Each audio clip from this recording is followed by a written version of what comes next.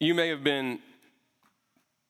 come in and you sung a song or two, depending on when you got here, and then we had this Belgic confession thing, this ancient Reformed, 16th century creed confession that we said together, and you may have been wondering, it was about the government of the church that God has ordained, that he's given deacons and he's given elders or pastors, otherwise called bishops in other churches, to the church to oversee and to shepherd.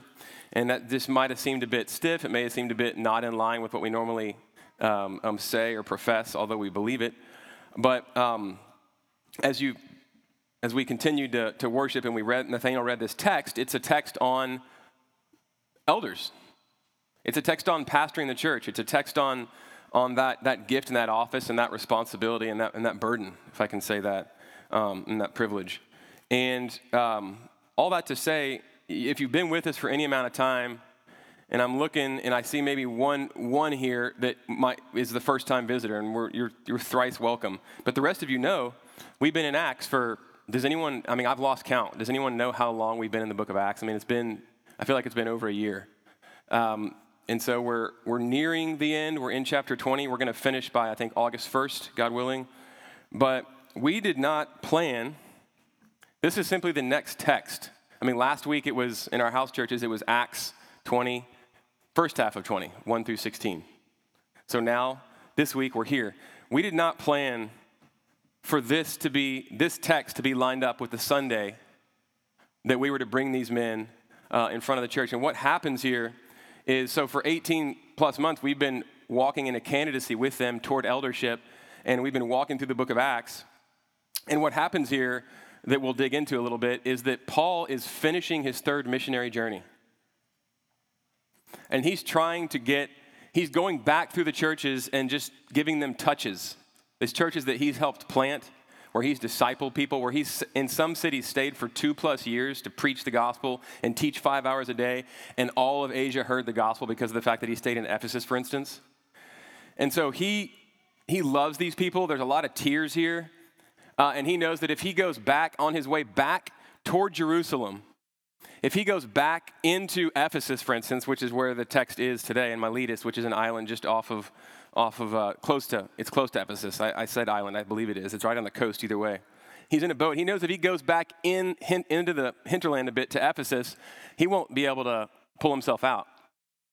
Because the message that he has for him is, the Holy Spirit has told me through countless believers, I have to go back to Jerusalem. I want to get there before Pentecost, which is 50 days after Passover. But people have told me don't go back because imprisonment awaits you there and possibly death. So scholars are pretty much agreed that probably what Paul thinks is going to happen, he's toward the end of his life, is that he's going to go die in Jerusalem like every prophet. He's going to go die in Jerusalem like Jesus. And what does he say? Does he shirk that? Does he bucket that? Does he say, I'm headed the other way? I'm going to Tarshish, which is in Spain? No. He says, I'm ready for it. I've run the race, and I'm headed back there, and whatever awaits me, awaits me. Okay, he's no masochist, but he's headed back to Jerusalem. So what he does here, the whole text is on Paul bringing the elders of Ephesus from the church in Ephesus out to Miletus as he's on the ship to kind of give them a farewell, some last, I'll never see you again. I'll never see your face again in this life. On this side of the new heavens and the new earth. And there are a lot of tears that are cried at that. And so he gives them final instructions on what eldership looks like and the privilege that it is and the burden to be a pastor in Christ's church. And so he's speaking to the church, but he's speaking specifically to elders, and this is the only time in the book of Acts that Paul has a speech to Christians. It's the only time. And it just happens to be in God's providence. That's what I was building to. In God's providence, as we've been for 12 plus months walking through Acts, this Sunday, I basically started weeping when I realized this in preparation for this. This Sunday, as we bring these elders, these candidates, elders to be, God willing, in front of you and say, consider them, pray for them. We want to ordain them, God willing, in 30 days. the text is all about Paul speaking directly to the elders and saying, this is the importance of this office. It's not something I've made up. It's something God has ordained. And there are elders in every church for a reason, for you to care for the flock, for you to preach the gospel, for you to bring discipline, as is in any healthy family, and so on, for you to lay your lives down. And so the two takeaways, at least, that I've gotten from that are, one, okay, I didn't plan this. God did. He's with us. He's with us in all, I think it was said earlier somehow, he's with us. His hand is over us. He's reigning. He's superintending all things. He's the sovereign. He's the only sovereign. Satan is his puppet. He's in control. He has all power. Yet he's in the details, and he's with us here in this ordering where he's going, this is from me. Elders are appointed by me, and I'll get into this in a second, through others in the church that I've appointed to care for my flock. It's my flock, it's not yours. Take care of them. I've given you elders, I've given you deacons to do that. So it's from God, and God is with us. And I feel like he's patting us on the back going, or he has his arm around our shoulder, or he's in the yoke with us, right? In the oxen yoke with us, pulling with us, saying, I'm with you. This is important. You've been building up to this for 18 plus months, and really for 5 years, been looking for men, selecting men, training men, but I'm the one who's selecting them. I'm the one who's calling them. They're shepherding my church. And that's essentially the sermon, but I just wanted to give you that context because it's beautiful. It's really encouraging to me. God is with us here in this little hotel room that Justin reminded us isn't a hotel room anymore. It's a holy place because you are the temple of the living God, if indeed you're in Christ and he's here in you. And also, this is the only time that Paul speaks to Christians in Acts, and so you're going to pick up resonances, and I'm probably not going to get as into it as I was as I listen to the Lord and try to sense what he's saying this morning. But it's the text, it's the speech that sounds the most like Paul's letters, that kind of fill out like the rest of the New Testament. Because who is he writing the letters to in the church, in the New Testament? Who are those letters to? Somebody said it, but you whispered it. Shout it out to me. Come on, give me a call back. The church, right? Not to pagans, not to Jews. Some Jews that have believed on Christ and are fulfilled Jews, right? But he's writing to the church in his letters, and he's contending for the faith, and he's reminding them of how do we then live because of what God has done for us in Christ Jesus. This speech sounds a lot like that. That's the reason. And so, last thing I'll say before jumping in. So what I'm going to do here is I'm speaking directly to Nathaniel and to Justin. Justin, where are you? Over there. And I'm charging you through Paul, through the living God, with the word of the living God. But I'm in speaking to you, the rest of you are sort of overhearing, but this is for the church. So indeed, I'm speaking to everyone here. But I'm particular Nathaniel and Justin. And I think what I'm going to do here is I have a few pages. I know I don't normally preach line by line, but for some reason, that's what I was prepared to do today, is just to go line by line through this rich text and to talk about what the responsibilities of an elder, and then the gospel that's delineated and what Paul says to the church. But I think that what I'm going to do instead is I'll probably record that message tomorrow, just if any of you want more meat. But I think I'm just going to put 4 points in front of you. I think they're going to be brief. That's come back to bite me pretty much every time I've said that. Yes. Chuckle. It'll certainly be briefer than line by line. There's so much goodness here, but let me just start with this. As an elder, Nathaniel, Justin, church, as an elder, we see here with Paul speaking to the Ephesian elders that you are serving God, not primarily the people. You are serving the people, but first and foremost, you're serving God. Paul talks about serving the Lord in verse 19. I'll just read it.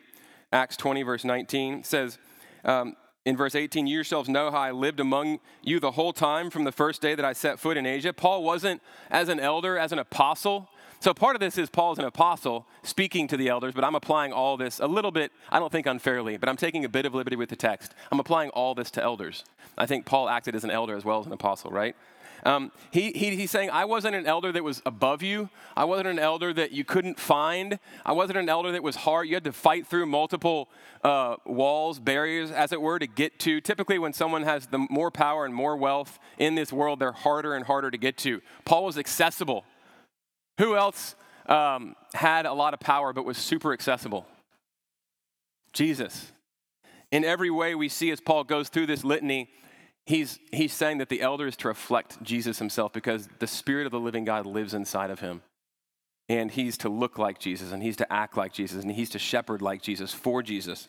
But you're serving primarily, so Paul was super accessible. He said, I lived among you. But what did he say after that? He said, serving the Lord with all humility and with tears and with trials that happened to me through the plots of the Jews. And we'll get to the tears and trials part. But what I want to pick up on for this first point is that Nathaniel and Justin, it's easy in the pastoral ministry to lose sight of the fact that we are serving the Lord first in this ministry and really to start serving people. And when that happens, the power goes because fear of man sets in. And it's something that you have to fight against daily. And it's something we have to remind ourselves of daily. And it's something Paul reminds himself of in the Ephesian elders of right here. We are serving, when we serve Christ's flock, we're serving Christ first. This is a charge that is not only given to you by the Lord, but is for the Lord. It's for the Lord. And so he's the one that you'll answer to. He's the one that you answer to. But when you serve his church, you serve him. And I think this goes way down deep into Paul's bones. This is super autobiographical. Why do I say that? What else in Acts lets us know about this? About the fact that Paul understands that when he serves the church, when the church is served, the Lord is served. Right? Yeah, and the road to Emmaus, his own autobiography, his own journey of coming to faith, of literally getting knocked off of his beast of burden on that rocky road, that dusty road to Emmaus. And Jesus came to him and he says, and Paul was throwing, his name was Saul at the time. Jesus changed his name. Jesus has a way of changing names because he's our daddy. Right? What did I say? Emmaus. Thank y'all. Man, when you're preaching, you don't hear yourself sometimes and it's just scary. Thank you. Damascus. When Saul was on the road, they're just going to cut me off. Like, you're done. You're done here. Yeah, I saw Casey tap Peter in the back. Like, that's okay. There aren't that many people here. I can press the button. Where? Here? On this thing? Oh, here we go. We're back. We're back, friends. Oh, I can shout. I don't need amplification. I'll take it, though. When Paul was on that road, not to Emmaus, he may have been on the road to Emmaus at some point. When he was on the road to Damascus, he was throwing Christians in prison. He had letters from the Jewish authorities to do so, and he was at least an accomplice to murdering Christians and very happy about it and thinking he was in the service of God. I think about Kabul. You guys may have read that this morning. I saw it in a headline as I was heading here. Actually, it was out in the lobby on a screen, but I must have been a suicide bomber in Kabul right outside of a girls' school, 50 dead. I mean, just those men think that they are doing God service. They think that they are serving God, but they are serving Satan. And indeed, Paul, in throwing the children of the living God in prison, was serving Satan. He thought he was serving God. Jesus confronts him, which is what happens whenever anyone steps into the light, whenever anyone is brought from death to life, from the kingdom of Satan to the kingdom of our Lord. Whenever that happens, what happens is an encounter with the living God through the person of Jesus Christ, who is God. And this is what happened to Paul. And what did Jesus say to him? He said, Saul, Saul, why are you persecuting me? He didn't say my church. He takes it personally. Why? Because I think the heart of this text, we're jumping ahead here, what Paul says to the elders, he says, he purchased the church with his own blood. He gave his life for her. What every husband is to do for his wife. When you stand up there on that altar and you basically say, yeah, me for you. I'm committed to you until death parts us. We are one flesh. I will lay down my life for you every day. In the days that I don't, in the smallest ways, in the days that I don't, God forgive me. I want to repent and I want to hold to these vows. Jesus is the perfect husband. And when you touch his bride, you touch him. And when you serve his bride, you serve him. And so the first thing is, friends, I just want to say, you're serving God. You're serving God. And it's God indeed, and this is all through this text. It's God who's called you. I haven't called you. I'm saying primarily.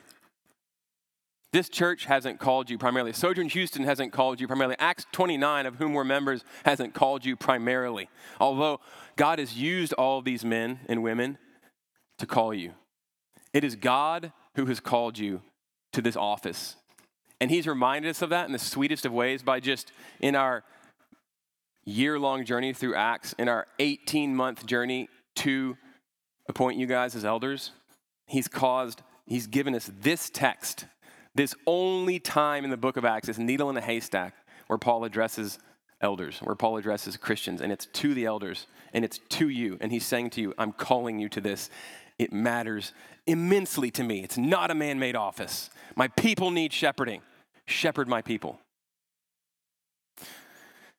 And so a corollary from that, point two, is that the church is his, not yours. Again, I kind of just preached this point, which is fine, which is one of the reasons I think these points are going to be brief. But we'll see. Time will tell. The church is his, not yours. So you're serving him, you're called by him, and he bought it with his own blood. He laid his life down for it. I think I can say nothing is more precious to him. Where is history headed? History is headed toward a wedding feast. With us, the church, and any miserable, lost sinner who comes to him and says, Jesus, you died for me. Jesus, you came for me. Jesus, you did what I couldn't do, and places their faith in him. That at that instant, they are born again, cleansed through the blood of Jesus, filled with his spirit, and drawn to him and made his children. It's an inheritance that we receive by faith. You can't earn it. This is us. This is the church. This is anyone who will come to him, and it's his. He paid the highest price for it. I think of the words of Justin. It's appropriate, right? That I'm quoting Justin, who is a candidate and soon to be an elder, God willing. And elder. I mean, it bears repeating. It's funny. God has a sense of humor. I love it. And names have power. But Justin likes to say, most of you have probably heard him say this at least once, because whatever he says, he likes saying typically, and whatever he says, because he likes saying it, and because he is Tom Bombadil, if you haven't read Lord of the Rings, circle back to that. It's not in the movie. He'll say 1,000 times. But one of the things I've heard him say a few times is, you know somebody's worth by the price that somebody's willing to pay for it. You know the worth of something by the price that someone is willing to pay for it. And Jesus shows us, confers on us an infinite worth by giving of his infinite self completely. He didn't hold anything back. He showed us how much was required to save us and how egregious our sin is and how far we fall short of his glory when we sin and rebel against him and shake our fists in his face, and how self-absorbed we are. So it's not because of some beauty in us. It's because he chose to love us and to set his love upon us through no good of our own and to make us beautiful through his love. And he gave all of himself, body and soul. On the cross, when you read about it, all you can see is basically the physical stuff, the suffering, the lacerations, the punching in the face, the humiliation, the nails, the pulling yourself up on the spikes, and you're just struggling to breathe for hours and hours and hours. But we see indications of something far worse, don't we? All of creation is literally groaning and bruised and shutting down because its maker is hanging on a cross dying for us. Because he's not just paying for our sins, he's bearing an old order. And he's starting something that's free from the power of sin. And that's where we're headed, if indeed we are in him. And he gave all of himself for you. And that's how loved you are, and that's how worthwhile you are. And so I was just having someone pray for me earlier and confessing, I know that up here. I want you to listen to me. I know that up here, but to live in such a way that it sinks down here and possesses us, and we live out of what we know to be true, my worth isn't tied to my performance. Your worth is not tied to your performance. Your worth is tied to what Christ paid for you. That's him. You are worth what he is worth. God the Father sees his son when he sees you, and he's making you into the image of Jesus. And yes, he will finish that work. He will finish it, not because of your strength, because of his. And you can rest in that. And you can feel truly, completely loved in that. And he is making you lovable. And there's nothing you can do if indeed you trust in Jesus. And even that trust is something he's given you as a gift, or wants to give you if you're still struggling, if you haven't trusted in him. But he won't stop until you are fully beautiful, and he loves you. And he loves you as you are, and he's making you as his son is. And so the church is his, not yours, and he loves it. And so Nathaniel and Justin, just to bring it back in this second point and move to the third, just remember that. Let's remember each other. Let's remind each other of that as we serve, that the church isn't ours. We're stewards. I remember hearing a long time ago, Matt Chandler was preaching, and he said, it was after hours, and I was at the Village, which is his church, and to tip my hat at where I'm headed. And he was like there with his oldest daughter at the time, I think, and they were just going to get something in his office, and he said something about my church. And his daughter, who was like 7 or 5 at the time, was like, Dad, she just brought him up cold. She's like, Dad, it's not your church. And so he says this from the pulpit, and it's a great confession. And it's something that's easy to slip into as a pastor, as an elder, as a bishop, as a servant of Christ and of his church. That hey, this is, I don't even like saying, you hear it, it's easy in parlance to say, we're going to church. No, we are the church. The church is gathering to worship. It's easy to say, yeah, my church, I'm a pastor. What's your church? My church is. But even that, words have power. I try to stay away from that. It's not my church. It's not my church. God's called me to serve his church. And we'll never do it perfectly. But he's the great shepherd of the sheep. He is the great shepherd of the sheep. And he will give us what we need as we point people to him. And that's a corollary, but that's our work too, isn't it? It's not to point people to us. Even as I stand up here, the Puritans of old would wear black robes, not because they were dour, not because they had no sense of humor. They would wear black robes because they didn't want the focus to be on them. They were trying to erase themselves. They said, God is seen with the ear. I want to preach Christ in such a way that he is lifted high and he gets the glory and he is the hero. And I'm just here as his servant, preaching out his word, lifting up the cross, talking about the kingdom that's coming through his resurrection. He's the hero. He's the archegone of our faith. He's the captain. He paid for the church with his own blood. And yes, he reigns now. And the Father is making of all things a footstool, of all his enemies a footstool for his feet. And so it's about him. Also, point 3, scattered broadcast throughout this text. Paul is literally embodying this point, is that you will suffer. You will suffer as an elder. You will suffer as a pastor. It's not an easy ministry.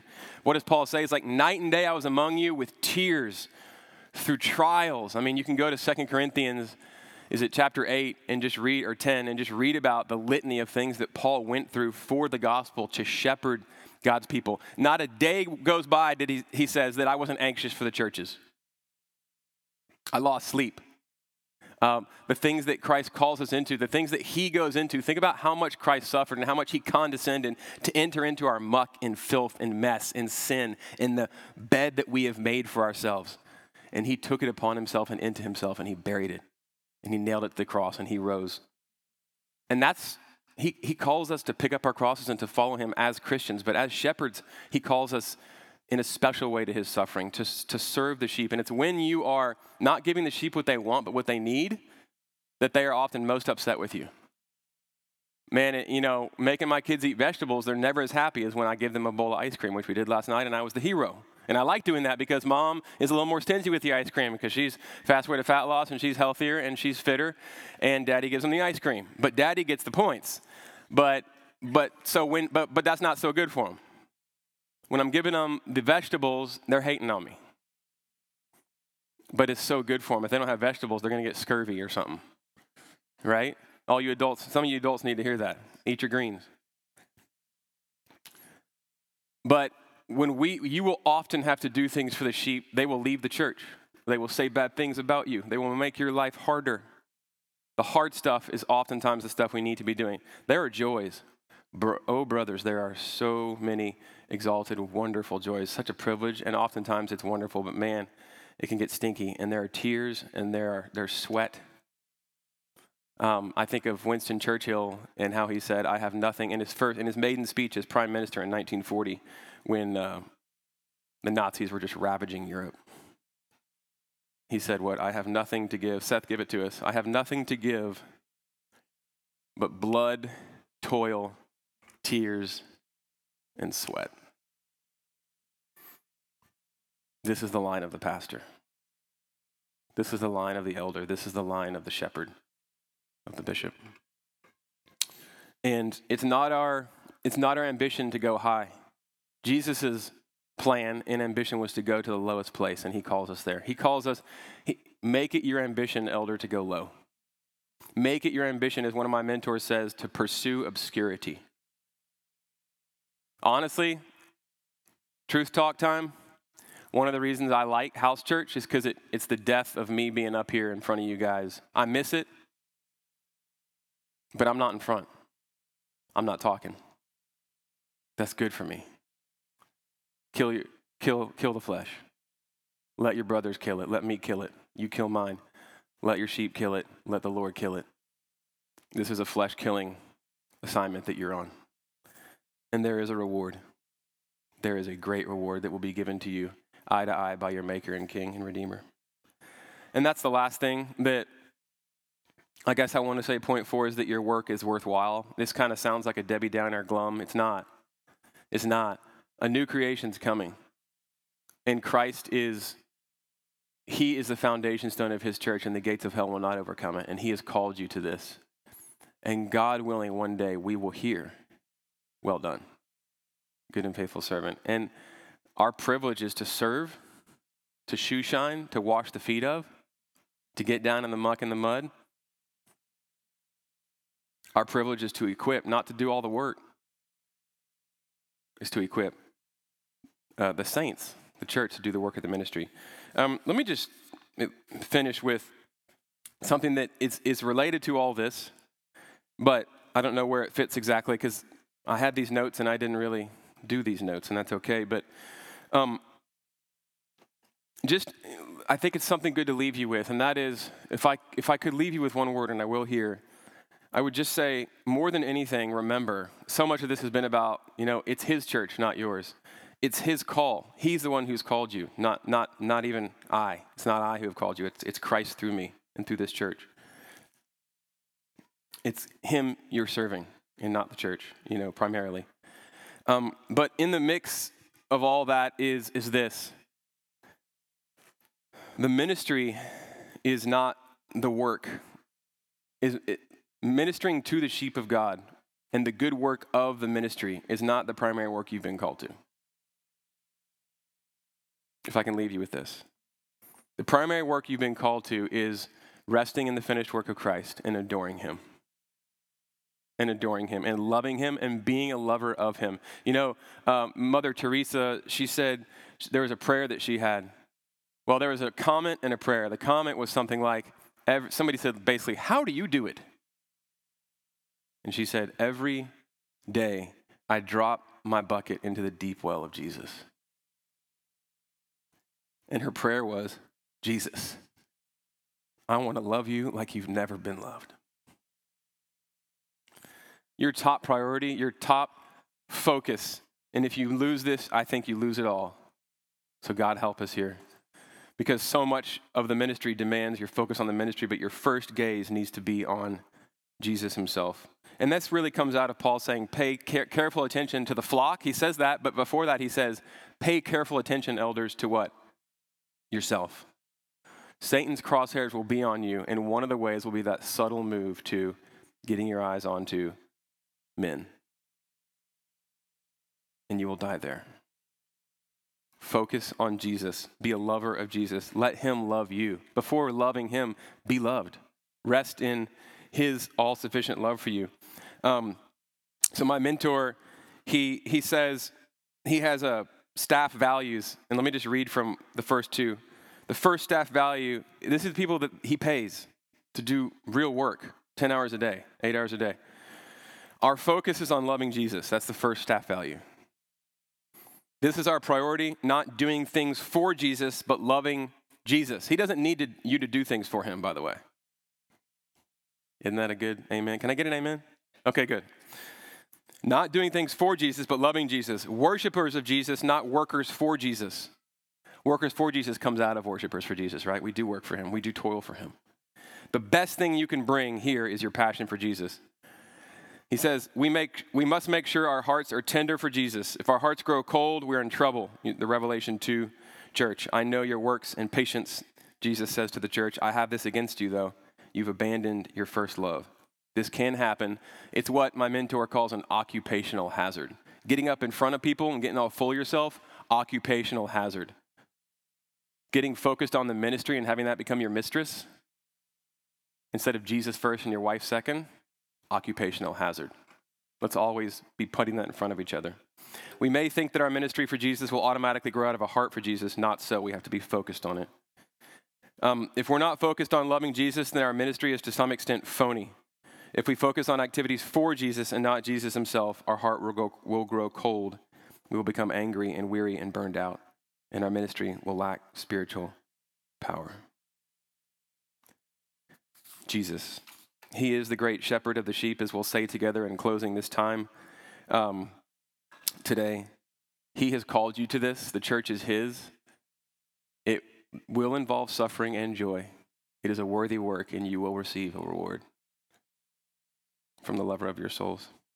I love you guys. I'm proud of you. Church, I love you. God bless you. And let me pray. Lord, I thank you for laying your life down for us. What else can I say except thank you?